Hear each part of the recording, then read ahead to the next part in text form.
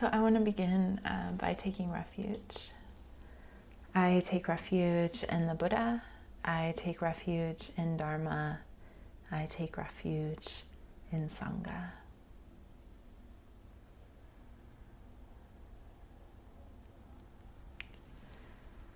So last week I spoke primarily about primary vows.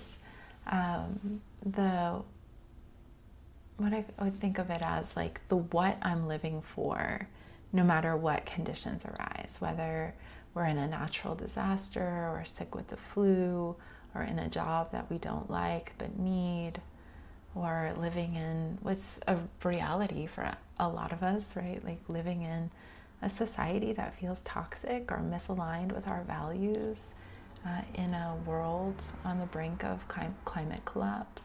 Like what vows matter? What vows matter? What is our life about? That's true in any situation, no matter what conditions come and go or change. So another way of asking that question, which this isn't necessarily a simple question, but like it's the heart of perhaps what we live for, what we practice for, what life is about. And sometimes we don't like allow ourselves to go there. And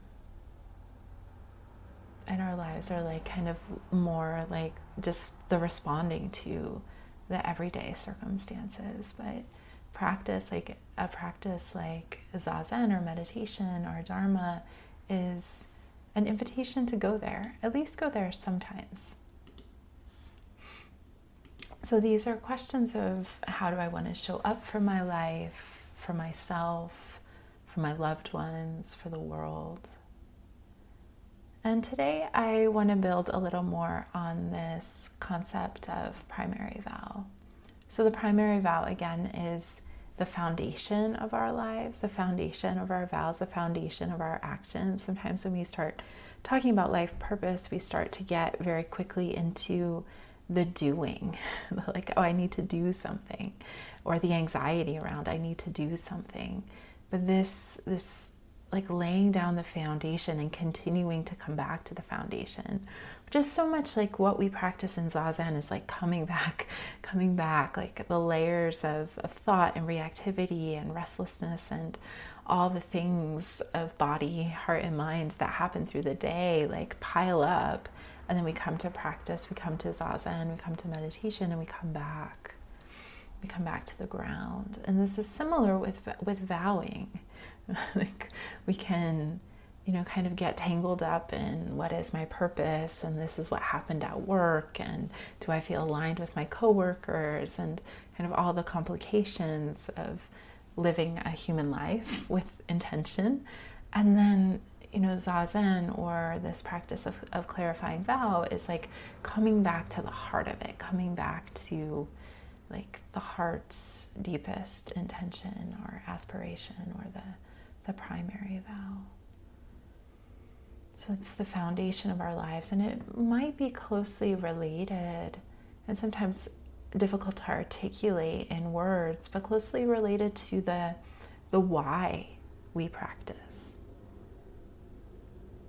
Maybe it's a deep longing or a devotion or an interest you may feel for freedom or authenticity or joy or peace or ease or creativity or love or play or connection. Like there's so many words that we can try to approximate the why of why we practice. Or it may be closely related to some of the things that directions or choices that you made in your life that you had confidence in the time that you were making it. So it might be closely related to why you chose to have a child, or to create art, or to pursue a certain hobby, or to pursue a certain career. Usually these qualities underneath, if we trace back our actions or trace back our decisions to more closely to the pure motive. Of course, there are lots of motives that take us on any journey or into any decision, but if we trace it back to like the pure motive, we touch into qualities of our true nature. So those qualities of freedom, authenticity, joy, peace, ease, creativity, love, play, those are all aspects of the nature of mind, or the nature of experience, or our true nature, the natural state, the heart of who we are. So our primary vows often have some connection to the natural state of being, which is very interesting. So next I want to talk a little bit more about, practicing with this question of what is my life purpose, or what is my vow, or what is my life direction. Often when we ask a question like that, maybe outside of the context of practice, we again can get caught up in the doing, or the kind of blankness that maybe arises, or all the voices that arise when we contemplate a question like that, or the inner conflicts that arise when we contemplate a question like that, or the sense of longing that arises when we contemplate a question like that. And Dharma practice invites us to look at some of the assumptions that we're making with something like my life purpose, because that can get, the ego can get very involved in that. And some of the assumptions and beliefs that we've inherited or taken up from our society can get involved with that. And because we live in this kind of very neo-capitalist, very individualistic, competitive culture, this question of life purpose or life vow can sometimes become conflated with some of those beliefs, thoughts, patterning that we have inherited, or it's just deeply in our psyches. So to bring practice, to bring the spirit of Koan to this question, we can look at each of the words, or some of the stronger words in a question like, what is my life's purpose?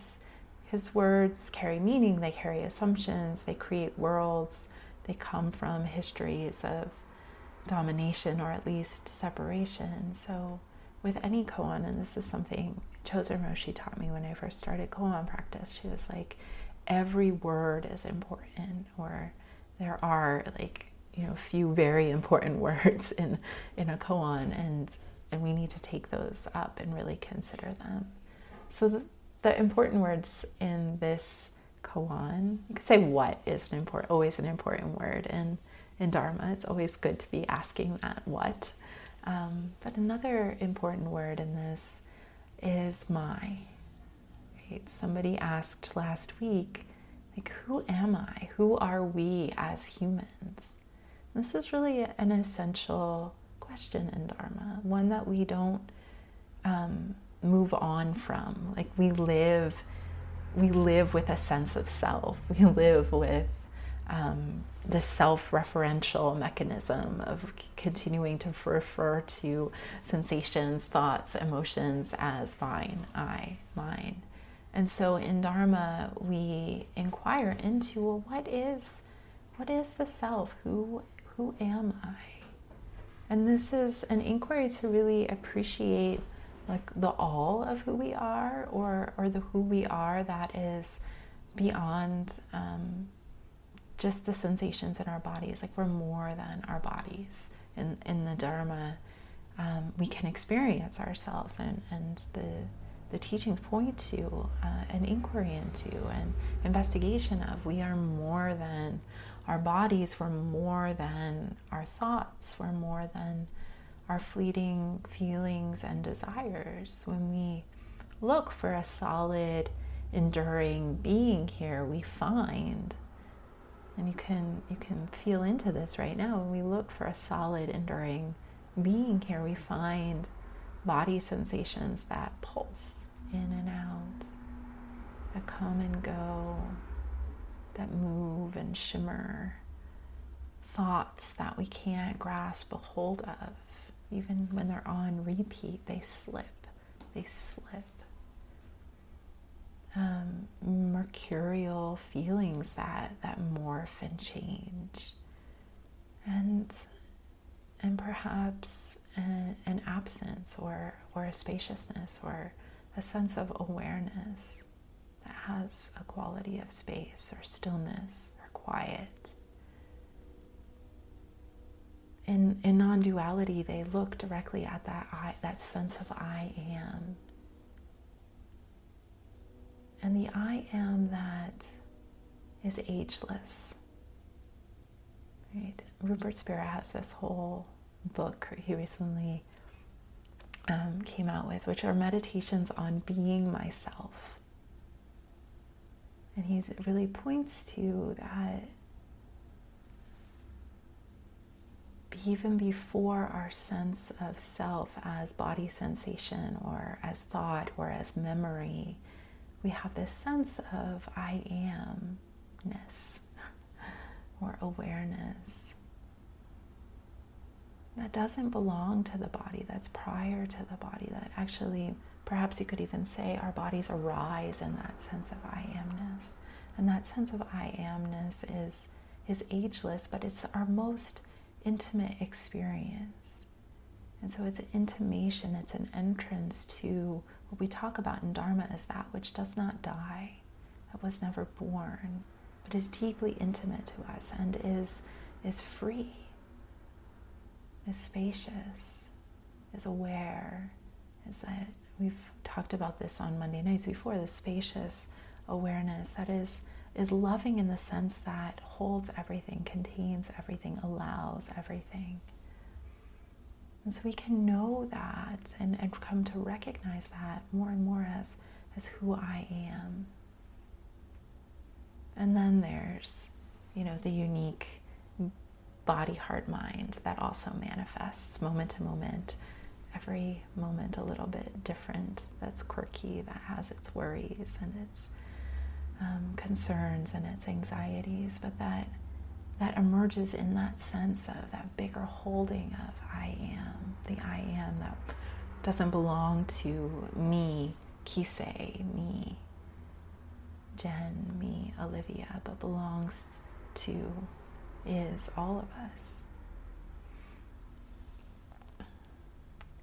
So this inquiry into I am is not to get us completely off track of having a unique body, mind, heart with unique talents that may have a direction that their life wants to move into, but it's also a way of holding ourselves and returning to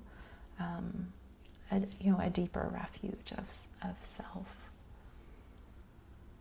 Contemplating I or me, we can also connect with a sense of personhood. This is a word that Chogyong Trungpa used to use, and I learned about it actually through a Hakomi training that I was doing, where they really emphasize the personhood of the therapist or the person who is developing the skill. And that's also something we can come to appreciate in Dharma, is our own sense of personhood, our sense of I am, from the big I am to our sense of who we are.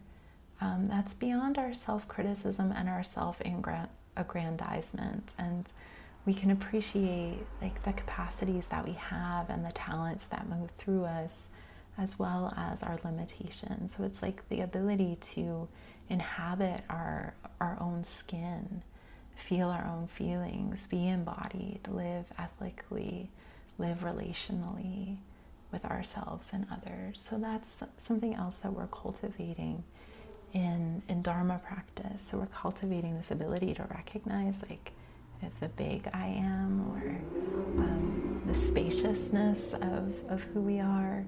And also we're cultivating this person, this human, and we're meeting them where they're at, and knowing and being able to rest in that bigger sense of I am. We can hold this being that we are, this human that we are, with the body that we have, with the mind that we have, with more compassion and understanding and grace.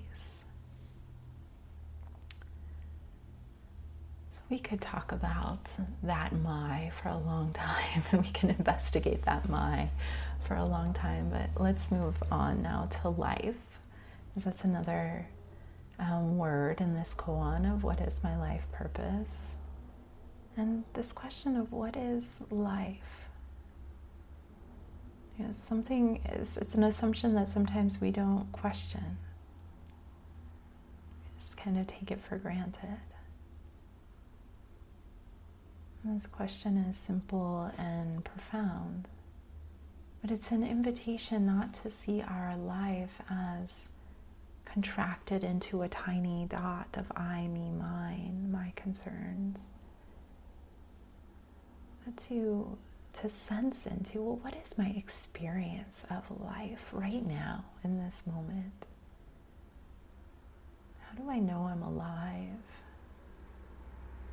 Life, you could say perhaps that's our most intimate experience, our constant, the ground, an experience of all we know, love, cherish. And life, as we can come to see in Dharma practice, is a network of interrelations that include the planet, that include the cosmos, that include our loved ones, and all human beings throughout time, that include the other than human world. We're a network of relations. We rely on each other. There's this image that they use in the Theravadan tradition of three sticks leaning against each other to talk about interconnectedness.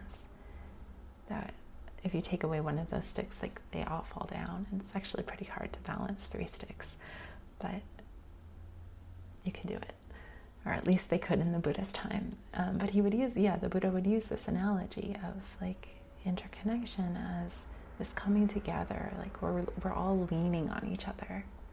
And if you take one thing out, then and nothing else can exist in the way that it exists. And you can really like bring that down to a microscopic level. You can zoom that out. But like every experience that we have is reliant on so many other beings, so many other causes and conditions, often incalculable. You know, Chosen Roshi has this exercise that she would do of like taking a single piece of food and trying to trace it back to all of the hands and life energy that went into bringing that single piece of food to your plate. And it's sometimes incalculable to how to factor in all of the causes and conditions. Like she would often use a raisin. You know, if you take something that is grown on the earth, and you have the earth, and you have the sky, and you have the weather conditions, and the soil, and all of the beings that live in the soil. Yeah. And it can go on and on and on and on and on. So the invitation, when we think about life, when we think about my life, to remember that our life is a network, that we are interwoven with other lives. And then we come to purpose. The what am I doing here? Someone asked yesterday, last week, what are we doing here?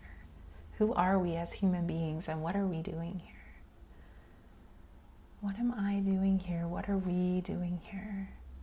We live in a greater mythos, and it's helpful to notice what are the stories that we tell about ourselves and our situation. What are the stories we tell about our culture, or our culture tells us about who we are? Like I said, like this neo-capitalist America, hyper-individualistic, competitive worlds, society that we live in, those can really pull us out of our network of being who we are and into this kind of dream, this dream of society, this dream of societal pressures. But who are we? Who are we, and what are we doing here? To consider these questions, you could say, perhaps invites mystery.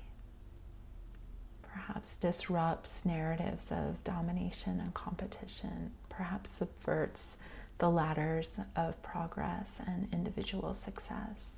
To consider purpose is to really open up to the mystery of who we are, to carry a vision and offering beyond ourselves and our offspring, but perhaps one that honors our global connections, our interrelations, that sees ourselves as perhaps seeding something for future generations, or perhaps sees ourselves and our generation as part of a process, as a compost heap, which many thinkers like Bayo Akomolafe and Sophie Strand are inviting us to think about. Like, what if, I mean, that's true of every generation, right? Like, no generation gets to like live forever, so doesn't get to see the results of, you know, some of the things that they put into motion.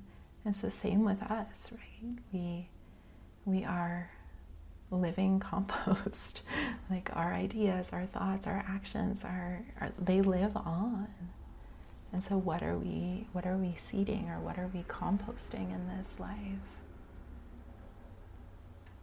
I recognize also when we think of purpose or ourselves or life, we often think of it as a linear process of growth, as if there were one thing that we should do and we must find it and then do it.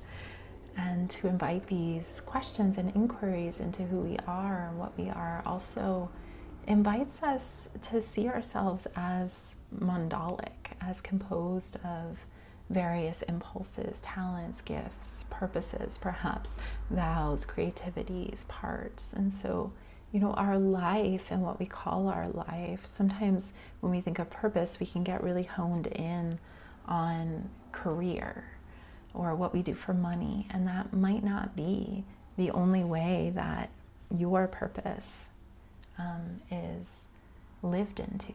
It might be lived into in all these different facets of your life. And sometimes, like, relationship might be the place where there's the most energy, or sometimes it is your job that has the most energy, or sometimes it's this creative project that you're pouring life energy into that may seem seemingly small in terms of hours of the day, but like holds deep meaning and is sustaining you and is an offering. So to consider purpose and vow now, here in this moment in time, we are considering it in the midst of great uncertainty. We may find ourselves in roles and careers that maybe we entered because we were motivated to help others or to make a difference, but due to the systems of toxicity in our society, or in the institutions we work inside, we may struggle to find the meaning that used to be there, or we thought would be there, or the connection to the vow that got us started on that path. Or we may even doubt that we're helping at all, which is a true reality in many different career paths. So for many of us, like, the question is, well, what can we do? What can I do? There's a commentary to a koan that I appreciate, but it's a little unsettling. It's, when nothing will do, what do you do? When nothing will do, what do you do? And this, this question, the commenter says, is really the heart of all koans. It's like that's actually the place that we're sitting in when we take up these big questions, like, who am I? Or what is my life's purpose? Or what is purpose? Or what is life? Or however you articulate them, we're sitting in that sense of, like, the old ways of understanding myself and reality and the world just are falling short. They're not true in the way that I maybe used to think they are. I can't believe them. And so those won't do it anymore, but what will? Like, that hasn't been birthed yet. Right? There's this don't knowing, there's this not knowing, there's this opening to the mystery, and there's uncertainty there. Like, will I make it to see the other side? Will I make it to see another way? Is it even possible?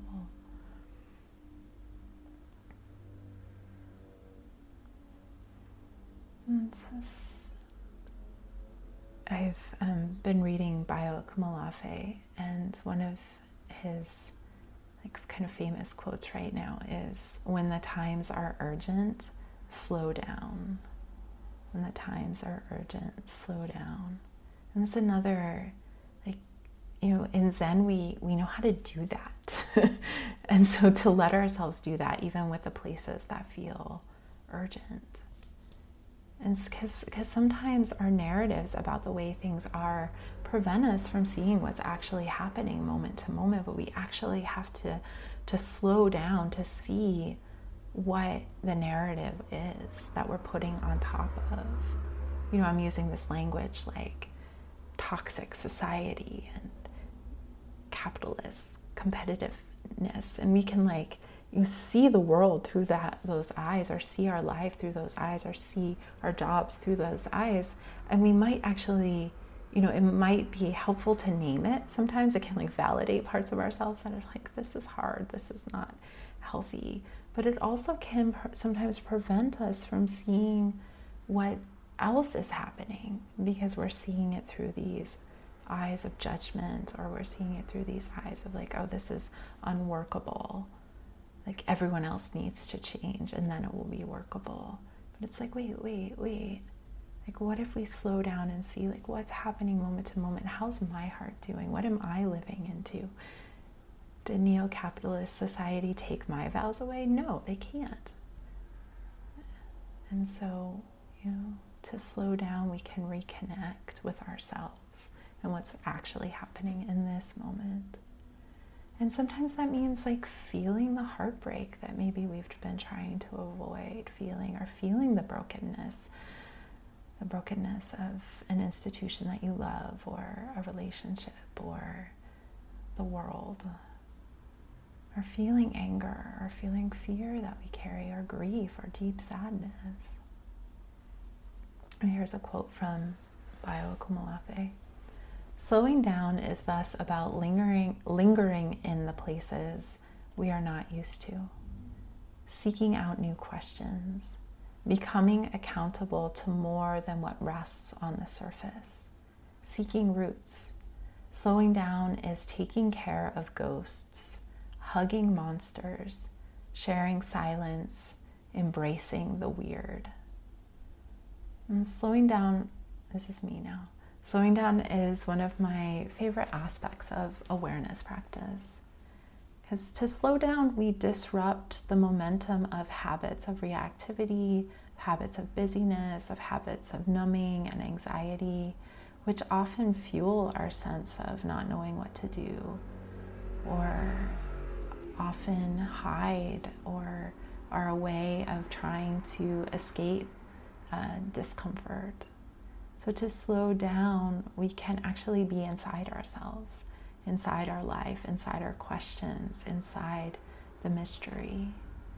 To slow down can also allow us to see what's happening inside of us moment to moment, to see possible places our vows can function in what seems like unworkable situations, to find moments of nourishment and opportunities for intimacy and compassion, presence, radical honesty, love, right here in this relationship, in this work situation, in this grief, in this heartache. What would it look like to practice slowing down when it feels most urgent? Perhaps it would allow new questions, the shedding of fixed beliefs, the opening to imagination or new connections in places that seemed impossible.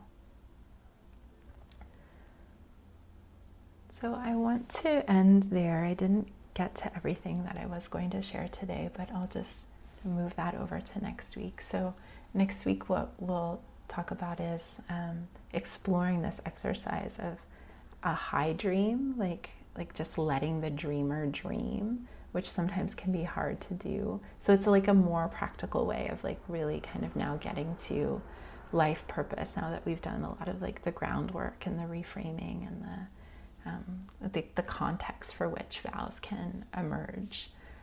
So if you want to try that at home, it's a practice of just like allowing like the dreamer to just, if you could do anything, what would you do? What is your vision for the world, for your work, for your relationships, for your family? And just like letting the dreamer express uncensored, because there might be parts of there that are like, no, you can't do that. What about money?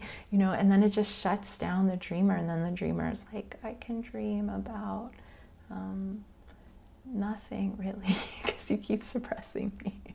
And so like the imagination doesn't have the freedom to like play and to express and to make connections where there maybe aren't usually connections. So that's something, if you'd like to do, you can do.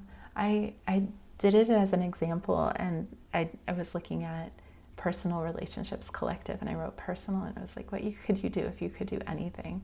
And I just wrote, I could paint. I would paint. And it was like, oh, that's like a part of me that really needed to say that, like maybe a little undernourished part. So sometimes this kind of exercise also just can reveal something that we don't usually pay attention to, that maybe is like a superpower that we have, or something that, like, what if you nourished that even like 20 minutes a day? What would happen? All right, so we'll talk a little bit more about that, and it's called the high dream and the low dream. So first you do the high dream, and then I'll talk more about what the low dream is next week.